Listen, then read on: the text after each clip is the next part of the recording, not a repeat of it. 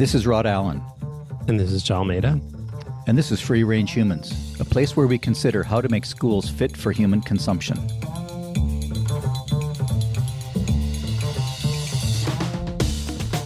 Jal, today we're going to be talking with Shane Safir and Jamila Dugan. Shane is an innovator at heart. She has a rare combination of leadership and instructional expertise. Her voice resonates with educators who want to reinvent their schools, their organizations into places of equitable learning and transformative learning. Really excited to be talking with Shane today. She and Jamila both do a bunch of work up here in Canada as well, and it's just a great privilege. Jamila began her career as a teacher in Washington, D.C. She was nominated for Teacher of the Year and served as a coach for new teachers in Oakland, California. As a school administrator, she championed equity-centered student services and parent and student empowerment. And she's currently an equity-centered leadership development coach across a number of sectors. Jamila and Shane began their work together 7 years ago during the development of The Listening Leader, for which Jamila acted as the primary researcher. Welcome. Great to have you both with us. Yes, welcome. It's great to have you here, and thanks for agreeing to spend some time with us. Thanks for having us. It's great to see you. Yeah, I'm excited to be here. So let's start with The Listening Leader, one of my favorite books, really of all time, definitely in the sort of school reform world. Why don't you just tell us a little bit? I know we're here to talk about street data, but I found that to be a really powerful book with my students and anyone with whom I've worked. So maybe we could just sort of start there, and then we could move towards the present. Maybe Shane, I'll start with you. Tell us a little bit about the origins of the Listening Leader. Yeah, absolutely. And it's such an honor that you used the book, Jal. Thank you for sharing that.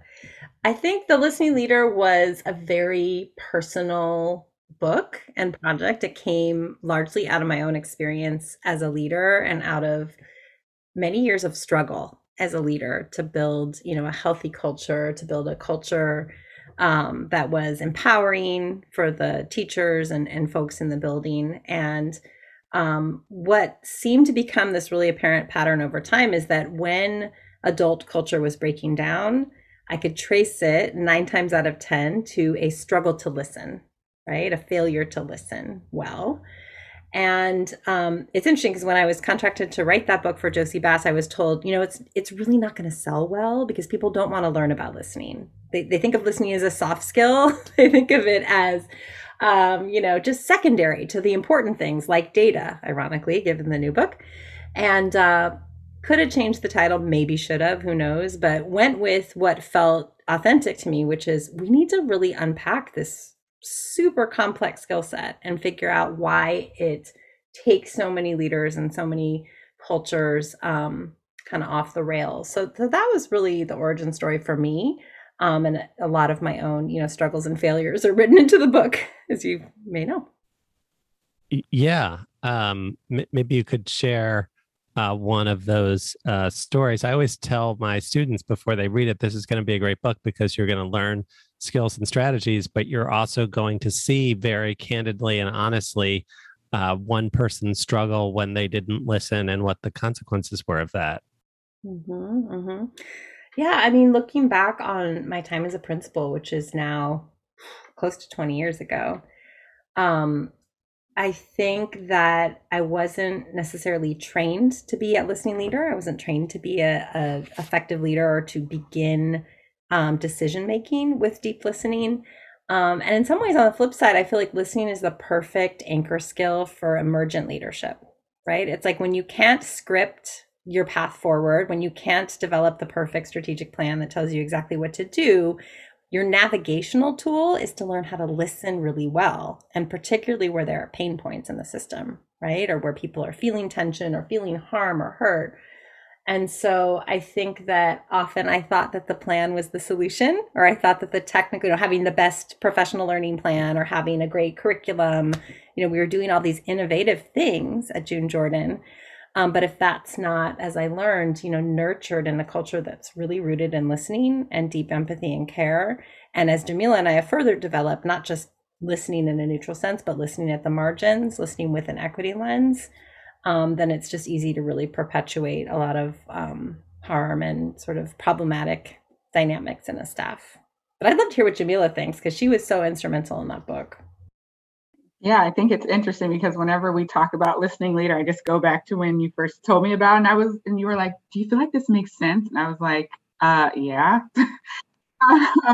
So many people talk about leadership, and without mentioning many titles, it's all about what you should do, and what you should do very quickly, and what you should do systematically and quickly, and then faster again.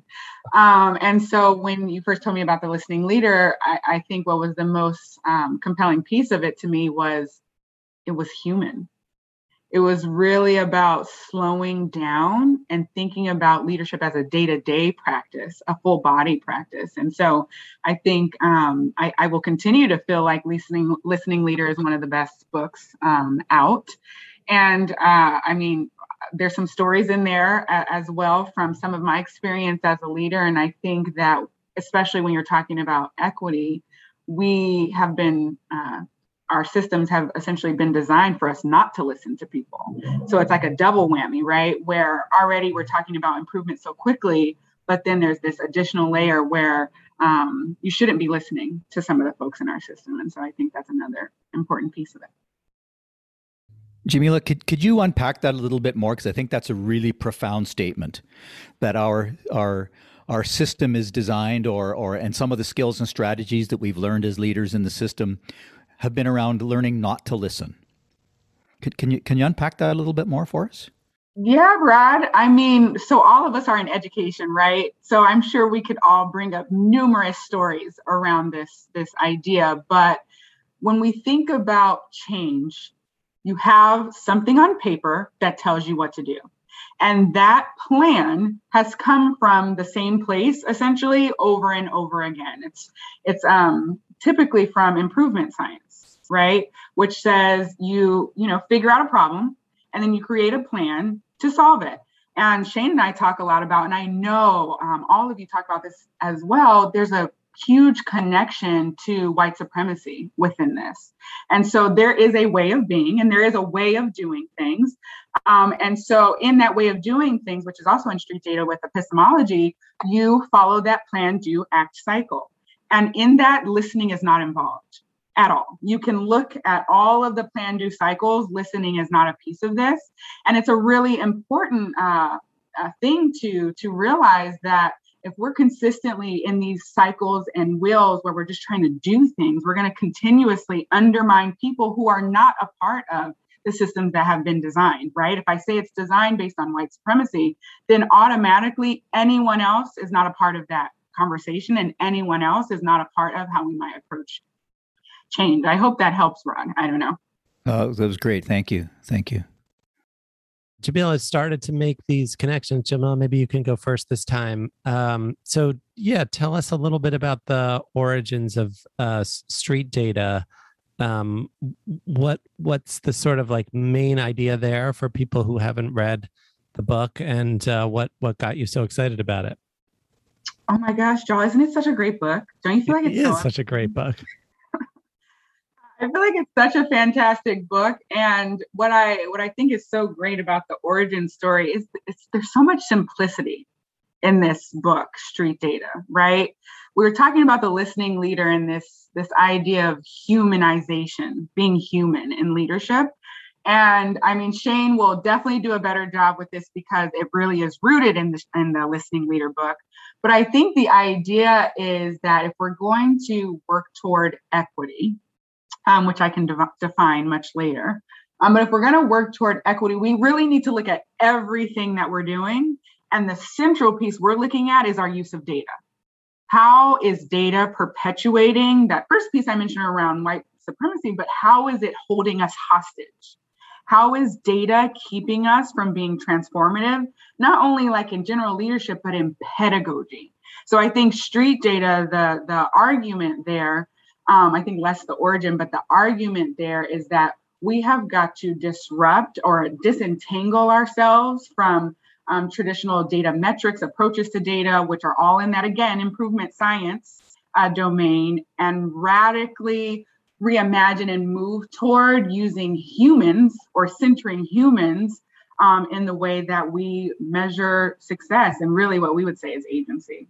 Shane, what would you say about the origin piece? I feel like that's the argument, but the origin, I don't know. That was such a mic drop. I'm like, I don't have much to add. That was brilliant. I mean, the first thing I would say is I'm really deeply proud of this book. I think, frankly, in my humble opinion, it's a better book than The Listening Leader. And I think that that's largely because I collaborated with Jamila on it, who among her millions of strengths is just such a sharp thinker and pushes for coherence. And like she said, simplicity, like what are the most essential pieces, right, of this model that we can include here? So I feel like the book somehow just emerged as something fairly coherent and tight.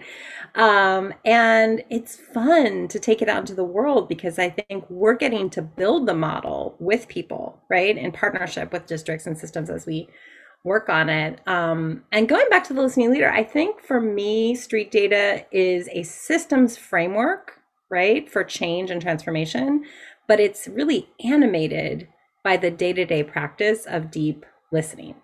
So there is like this Venn diagram, right? Listening Leader is about all these like micro moves you make. And there's some actual stuff about listening in street data, but street data is like goes up on the balcony and it says this paradigm we've been, inhabiting for the last 2 decades now, is so deeply flawed. And what would it look like, as Jamil said, to just radically reimagine it, to really tear at the foundation, to kind of question and interrogate all the assumptions we have about what is data, how do we know what we know, why do we value what we value? That's really where we start in the book, right, with these questions of epistemology. And so it just feels, I don't know, it just feels very exciting and fresh and I don't know, engaging even to me. I don't know if that makes any sense. Even as somebody who kind of co-wrote it, like I want to keep thinking about how to make it more real and alive. That's great. I feel like in many cases, by the time you actually get a book out, you feel like, you're so done with the content. So, right. So there are a lot of criticisms of quantitative data that I think have become fairly familiar, the way that which they constrain teaching or people teach to the test, cultural bias. But I thought one thing that was interesting about the framing of your book is it's kind of deeper than that. You kind of make an argument about like holistic or Eastern epistemologies and indigenous epistemologies and Western epistemologies. Can you sort of tell us a little bit about that? Like what's wrong with the sort of paradigm that most of us in the West operate within, probably like, fish in the water without even really seeing it much of the time? Yeah, I think that, when we began writing this book, these questions around epistemology were not present in the original outline. And it was actually a push from a scholar I deeply regard and respect, Sean Ginwright, to dig a little deeper, to pull at this thread that was like peeking out and sort of asking to be pulled. And serendipity had it that I met the two of you and had a really transformative learning experience in British Columbia that churned up all of these questions that ended up in the beginning of the book. And I think, for me, there was this alignment between the lived experience in Cowichan, led by elders and our colleagues, around what does it mean to really center children? What does it mean to create a classroom that is a village in the deepest, most like authentic sense, that aligned with values I'd always held as an educator, but I didn't have a way to think about them or a place to put them. And I remember Michelle, who helped to lead that experience, saying, all of you are from a village at some point in your history. And so this kind of strange synergy of having like gone to Ireland and seen the village where some of my people were from, and then having this experience with you all, and then feeling what it means to have children at the center, at the same time as Sean Ginwright is saying, talk about epistemology, talk about why we believe what we believe. How do we know what we know? And it all just kind of came together into this this deep inquiry, right? Of like, why do we accept that quantitative metrics are the only way to gauge success and to tell us about equity? I think at some point in the book we wrote, you know, we've been sold this bill of goods that our students are deficient, that our communities are broken, right? That there's all these gaps that we have to fill. And it's a really self-serving narrative that upholds white supremacy, that upholds inequity. And so it was a privilege to get to untangle some of that and begin to reimagine what it could look like. Yeah, Shane. So Jaw and Rod, I'm going to just tell you that right now, epistemology is keeping me up at night. It's something that I'm like thinking about over and over and over again. It's conjured up something that I'm trying to process over and over as a Black woman, to be quite honest, because I've been thinking about who is the conversation around epistemology for? Who is centered in that conversation, and what does that really mean when we think about the way we talk about epistemology? And so I'm going to first go back to your question, Jaw, around what's the problem with the focus on quantitative measures. I actually don't think that there's a problem with having quantitative measures a part of how we define or measure things. That's important. I need to know if a kid can read, period. My colleague, Dr. Charles Cole, always talks about if Black kids can't read in a classroom, that's problematic. And there are tools that will help me understand if a child can read. Thank you. I need those things, right? But does that tell me the whole story, right? Same for graduation rates, all of those things, who's going to college, all of that can give me some sense of information. But when I get to college, though, am I my whole person? Am I my whole self? Am I able to be who I really am? Can my family come here and feel like they're comfortable? Let's go into the classroom. Do I feel like this classroom is set up for me to learn about myself and other people in the world? Not only is it set up for me to learn about other people in the world, but which people am I learning about? And who's teaching me about those people? And how are they talking about those people? All of those are questions of epistemology. And they're things that we can measure. Right. But quantitatively, I might look at a curriculum and see the numbers of books there, right, who are featuring different demographics. But my experience in the classroom is much different. And that is where we start to think about qualitative measures. And real specifically, because I cannot stand as a researcher myself, when people are like, oh, qualitative, like, that's soft stuff. What are you talking about? We're talking about story. We're talking about artifacts. We are talking about measurable, tangible things, oral language. We are talking about things that really we can see in the classroom that demonstrate whether someone really knows something or not.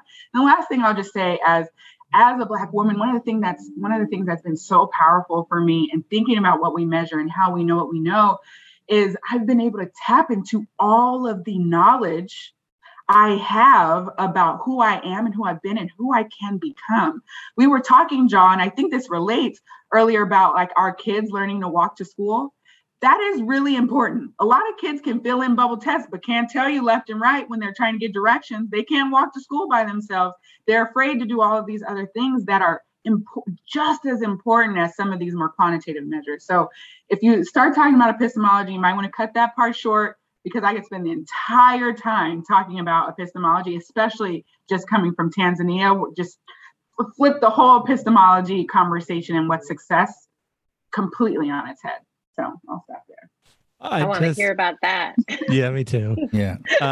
I just wanted to pick up on one thread of what you said. We were watching a video in class last week of a white teacher teaching mostly Black and Latinx kids about the civil rights movement. This is from the Measures of Effective Teaching study. So maybe 8 years ago. And if you looked at it in one way, like if somebody had been coding, like were her questions open-ended or close-ended or the kinds of things that get measured, the class would have come out okay. But if you felt what was happening, you had this white woman sort of like leading these students of color to a destination in a very decontextualized, like, who is the subject of this poem? What's this, like, how should we mark this stanza? Blah, blah, blah, blah, blah.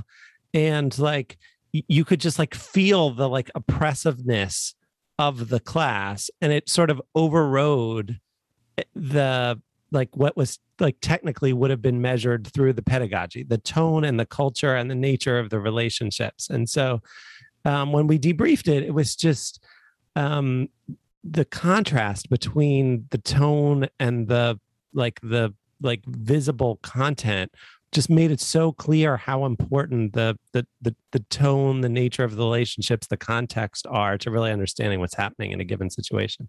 Mm. So, as well as being co-authors, you don't just drop the book and run. You actually work with groups and helping them use those ideas, go deeper into those ideas, respond to the kinds of things that you're talking about. What have you learned as you and not start, because it's not like you weren't putting these ideas into practice previously, but what are you learning post writing the book and working with groups of educators and people in putting this work into practice? I can start on that. I mean, I think I'll start with more of a self-reflective lens, which is we're learning how hard it is to be about this work, to model these ideas in our own lives. And we're constantly wrestling, Jamila and I, with what does it mean to live a holistic life? What does it mean to be parents who are trying to decolonize our parenting? What does it mean to set boundaries around the work? I mean, we're being asked to do a lot in a lot of places right now. And we're trying to, Jamila is doing a really amazing job modeling just like healthy boundaries. And I'm trying to get better at that. And so I think that's really real. Like, it's one thing to pontificate about these ideas. And it's another thing to say, I'm going to try to exemplify them or practice them along with other people. But if I look at the field, there's three things that I think have been really resounding with me as we begin to bring this book out. One is that people are really hungry for this kind of model and this depth of change in their thinking and mindsets and practices. The second is that people are really scared that we've been, trapped in this dominant paradigm for so long. There's a sense of like, I don't know, what would we do if we didn't have, standardized tests driving all our decisions? And like, how would we even think about equity? How would we make any decisions if we didn't have test scores, governing everything? So there's a level of like hunger coupled with fear and anxiety that I sense. And then the last part, which feels pretty hopeful, is that people really want to know how. Like, I feel like I'm having far fewer conversations litigating these ideas. People are like, yeah, I'm really vibing with this. Like, this is compelling, but they're like, how do I do it? What does it look like to use the equity transformation cycle? What does it look like to listen deeply at the margins? What does it look like to center student agency when we think about assessment? And as I alluded to earlier, we don't have all those answers. We're building some of that, building the plane as we fly it, but that's an exciting edge of the field to be in conversation with folks around. Joel, I wanted to respond when you said earlier, when you were just talking about what you had observed in the classroom. Sure. And this idea of, how we would measure something if we looked at it one way and how you all really saw it. And I think that's a piece of what I'm learning is what happens when I put this lens on it. Whatever that lens is. What happens if I just change the lens a little bit? I feel like there's so many different things that are starting to emerge when you really start to narrow your lens in some ways, right? Instead of looking at the test score, what did that tell me? Let me narrow in on the interactions between the teacher and the kid, or the teacher and the caregiver.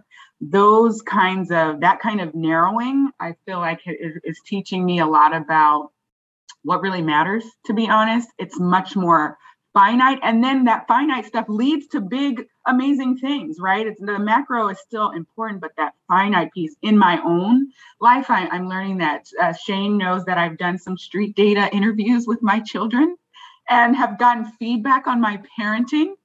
And, I'm walking around here thinking I'm, doing my thing. And my son shared with me that I was controlling, that I needed to work on that. And it really took a lot of work to narrow in and then also say to myself, you're going to listen to him and the data that he provides you is real data. And it is incumbent on you to respond with him around that data. I'm learning so much about that narrowing piece, and then how I orient and how I've internalized white supremacy as well myself. That has been a big piece. And I'm seeing how leaders, as we're working with folks in the field, how they're working against a system that is, essentially setting them up to fail over and over again. And when you think about COVID, and the amount of times I'm talking to a central office leader or a principal and then a teacher who is so committed to trying to disrupt system and do right by kids, but is just having stuff dumped on them over and over again, that doesn't make any sense and is completely misaligned with who they are and what they need. I think I'm learning, as Shane said, that this is really hard. And there's not a lot in place for us to actually live out the street data model. It's a going against the grain in a way that's fundamental. And that's really, really tricky. I'm definitely seeing that. And that can be hard sometimes, but there is hope. You got to watch out when you take these, change leadership books too seriously. Like, I read Adaptive Leadership when I was starting as a professor, and it was like, oh, surface the conflict. And I was like, oh, I'll try this with my wife.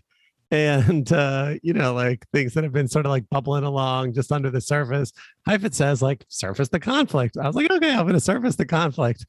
And it didn't go well. And I was talking it over with my best friend, and he was like, that just sounds like academic ease for like picking a fight. And I was like, oh. Flip side is choose your battles. Is that the difference between knowledge and wisdom? Could be. I also want to credit you, Jamila, because Shane said, I think at your book launch, one of your book launches, I was there, and Shane said it had led to some deep realizations about her parenting.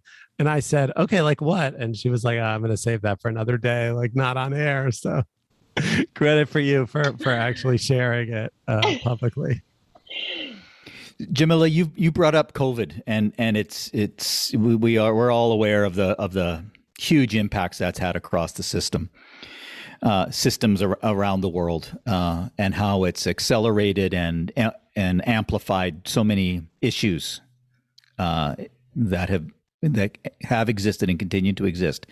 What should our priorities be? What should we be really paying attention to as we return to school, kids coming back face to face? In much of Canada, we never left the face to face phase, but our schools were still very much impacted by COVID. And what should we be paying attention to now? What kind of priorities should we be having?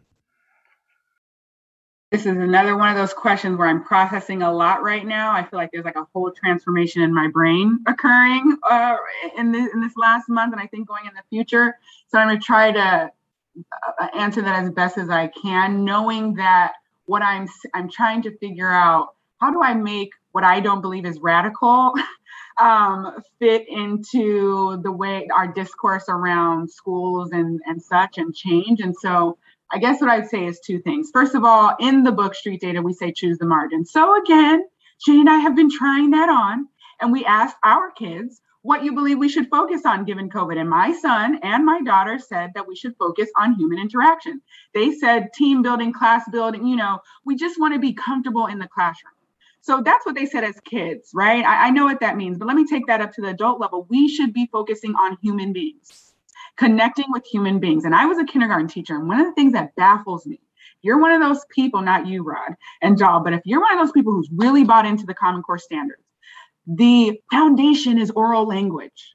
And oral language is tightly related to story and talking. I could get a kid much faster to reading by getting them engaged in oral language and talking much faster than I can get them on drilling on some sort of test or whatever, fluency checklist or whatever we're doing. And so I think we have a huge missed opportunity with understanding the power of connecting. I said to other leaders, and I said it to Shane, and I have not achieved this, but someone said to me, why are you so upset about how we're handling COVID? Because for me, we should be spending the first 6 months of school, I really mean this, on reconnecting. What does it mean to go to school? What are friends? What's a community? How do we operate? What do you care about? All of those things. And I guarantee you, if you create a community where kids feel the bomb, like this is my space, oh, they'll read, they'll write, they'll do all of those things way faster if they really believe this is a space for me. So I would say first, human interaction, connection, rebuilding. How do we interact? Don't forget all the kids been on YouTube and iPads and all. Like at this point, I don't even know why I would be using school in many ways. So I think that piece is really important. And then second to that, which I think is more to that radical piece, is that I think that we should maybe like start all over again. And this whole idea that what matters is trying to get back on track to making sure we're college ready and all that, like I'm not going to curse. We should just cut that like right now. Innovation is happening. The entire workforce, I can't even predict what's going to happen, but I can tell you right now, half the skills that we have been taught, you don't need them anymore. And we've known this from, lots of studies with 21st century learning and all of that. But the way kids are learning, what they know, what they can do, the future. Think of like, if you want to go on the side of Elon Musk and cars and SpaceX. I mean, we're doing things that have nothing to do with sitting in rows. And when you think about COVID, the entire way that we are being with one another is something that I don't even understand yet. So we should have our eye to the future, not college. College might be a part of that, but what's the future ahead of that thing?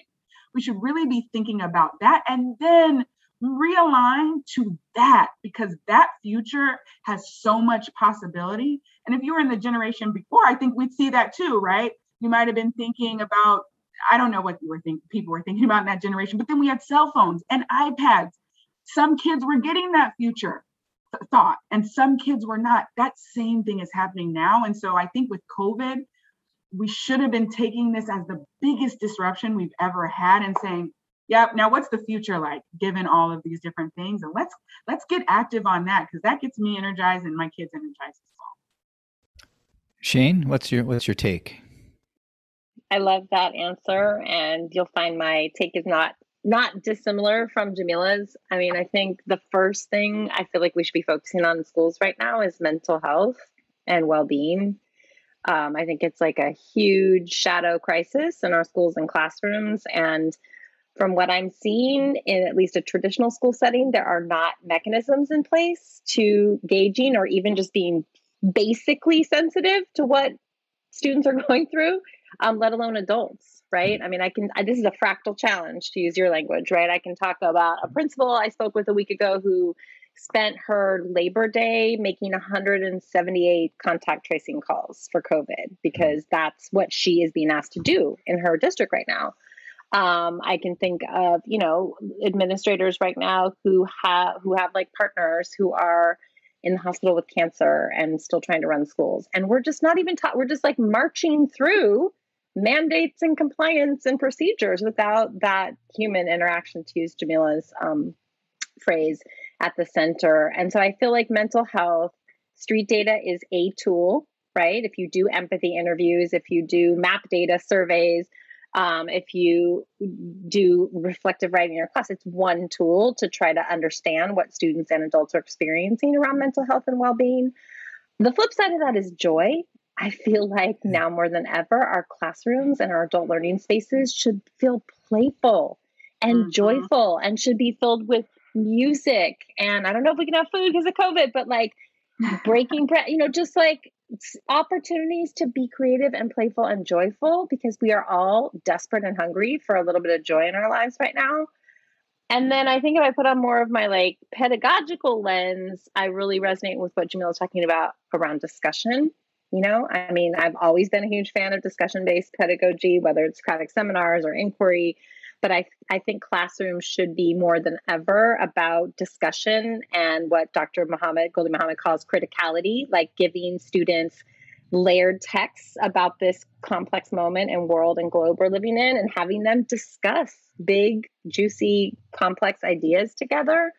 And of course, project-based learning and performance-based assessment and these instructional, ideas that have been around for a long time, we know those help kids, right, engage and find agency as learners. So I would love to see, as Jamil talked about, this opening where people are willing to go more in those directions. But I think it begins with the mental health and well-being for adults and kids.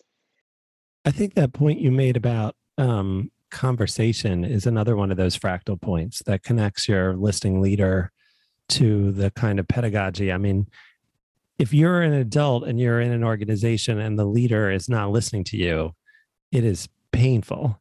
And similarly, if you were a child and you were in a classroom and the teacher doesn't listen to you, it is also painful in like very similar ways. And, Buber talks about like I-it versus I-thou relationships, like the difference between sort of transactional relationships and relationships where we recognize each other's full humanity. And I think that's a big part of the essence of what you're talking about. So nobody's mentioned learning loss. let me put a slightly more serious spin on that. Like, I just opened the Boston Globe like an hour ago, and like the lead story is kids, MCAS scores plummet, compared to pre-COVID.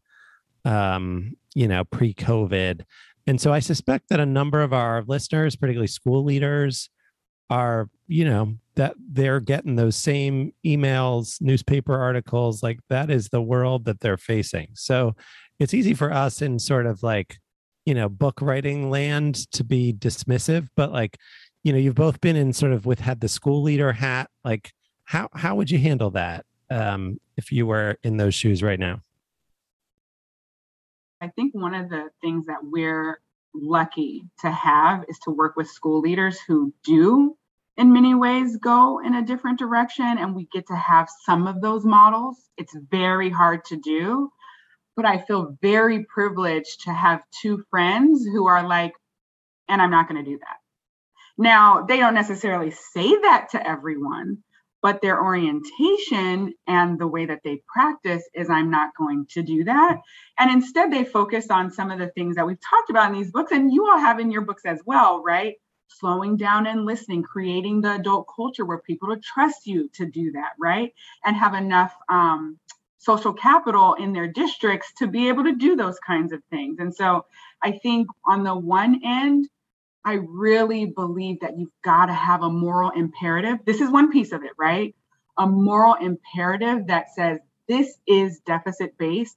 This is based on something that is not good for kids. And so therefore, what am I going to do about that? How am I going to orient, right? And I when I see leaders like that, it's so inspiring because not only do they, have better outcomes for kids, but they enjoy their jobs a lot more. So I'd say that one piece.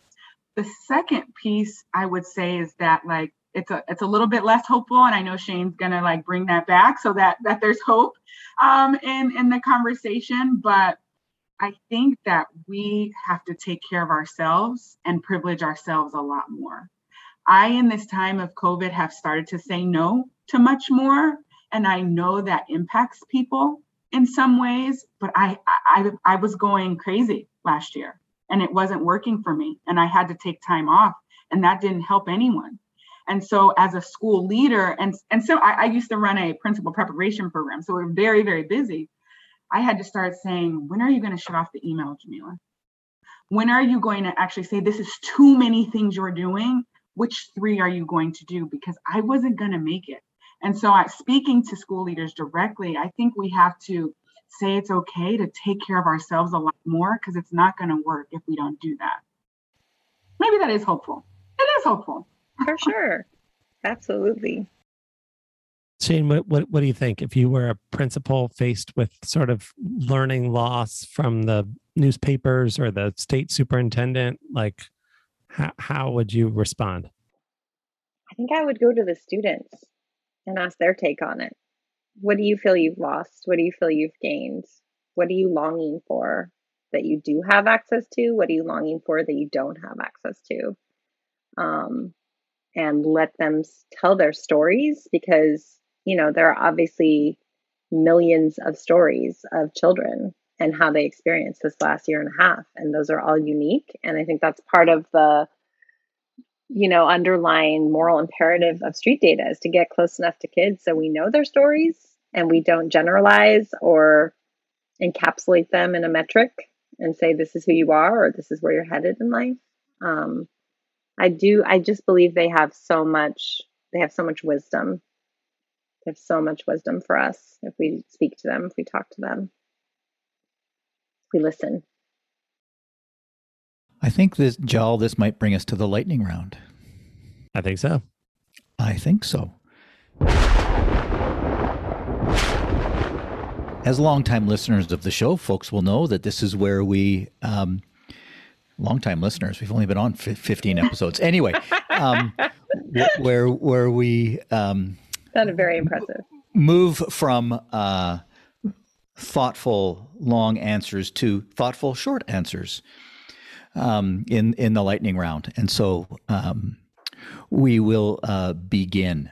Jamila, let's start with you, and then we'll reverse for the next question. Jamila, what's one thing that lots of people in education think is right that you think is wrong? Going fast all the time, doing it all the time, and having like 60 priorities and being like, oh, we can make this happen. We need to stop that. Pick two. Shane. A sense of urgency. Say a little bit more, please. I mean, I think that has been the mantra of the equity movement in some corners for a while, or the self-declared sort of like movement for equity. And I think the work around white supremacy culture that's circulating a lot right now, and older work by Temo Kuhn and Ken Jones, has positioned sense of urgency as a white supremacy culture feature or characteristic. And I think there's a lot of truth in that, the ways in which we dehumanize each other and harm one another when in the name of urgency, because that's what matters for the kids. I think it's a very real phenomenon. Nice. I'm trying to be brief. Yes, thank you. And I really wanted to add, and I was like, no, just be quiet. Yeah. Good. All right, Shane, you're up first. I used to think blank, and now I think blank. Oh my God, I'm so bad at these, you guys. You can edit this, right? We can. Jamila, if you have one, you could save Shane and jump in first. Yeah, save me. I was thinking about this to the question that you asked before, like what is wrong? I used to think that in schools I could give so much shared language and I could diversity it up and I could really, get you to understand Black people and like all the struggle and people of color and all that. And, that's my role. And what if we just understood better? And I think that what would happen if white people focused on their history and white people talked about how they arrived to this place, and why people started to think about what racism has done to them, and why you teach in that way. Not to say it's bad. Like there's this whole thing. It's like Black, people of color are doing it right and white people are doing it wrong. I used to think it was like that, where now it's much more textured to me, where it's like we've all internalized this. Let's stop making it like white people get to be experts on everybody. And then I got to affirm myself. We all need to get up into these, how is this impacting me? And why do I operate this way? And I think that would get us somewhere better. Shane, I've been talking to Shane a lot about that. Like, how do we differentiate in a way where, white people can really start to think about their own harm and pain and can think about how that's then put on other people and themselves. It's going into long, keeping it short. That's what I thought. And that's what I think now. Nice work. I love it. Thanks. It reminds me of that Toni Morrison interview we sometimes show with Charlie Casey. It's brilliant. I used to think that access to four-year universities was the most important equity metric for students leaving a K-12 system. And I'm not sure what I think is the most important, but I don't think it's that. I think I feel like a child's sense of well-being in the world, a child's sense of belonging and being loved and seen and valued in the skin they're in and the identities they carry is probably the most important thing that we should be paying attention to. Last question. What's one thing you wish policymakers understood that they do not understand? Yeah, one thing. And you're going first on I am not saving you this time. I need to be saved. We don't need your standardized tests to tell us if students are intelligent, progressing, or growing into the young people that they want to become. I wish that policymakers understood that we cannot have all the same kind of person in the room making decisions. If it is the same group of people that was there 5 years ago, you should change it. If they all look the same, if they all act the same, if they have the same background, the same credentials, we really need to change that. I really wish we would stop having the same people in the room making decisions that impact, choose the margins instead. Shane and Jamila, thank you so much for this great conversation. We could appreciate the we need to add some questions, Jal, or some space for just rants. Just we should do that. That's a great idea. That'd be great for me. Exactly. I love that. That's a great idea. Rod, do you know the chapter Equity Traps and Tropes 2? That chapter 2 was came straight from a rant. Shane, remember that rant, Shane?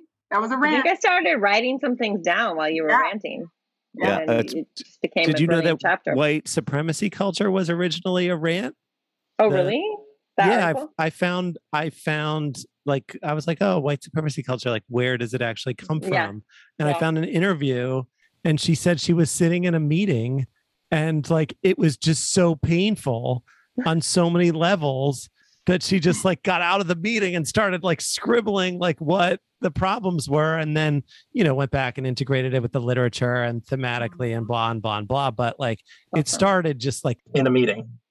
Never underestimate a good rant. It's that intuitive knowing that's not valued on test scores.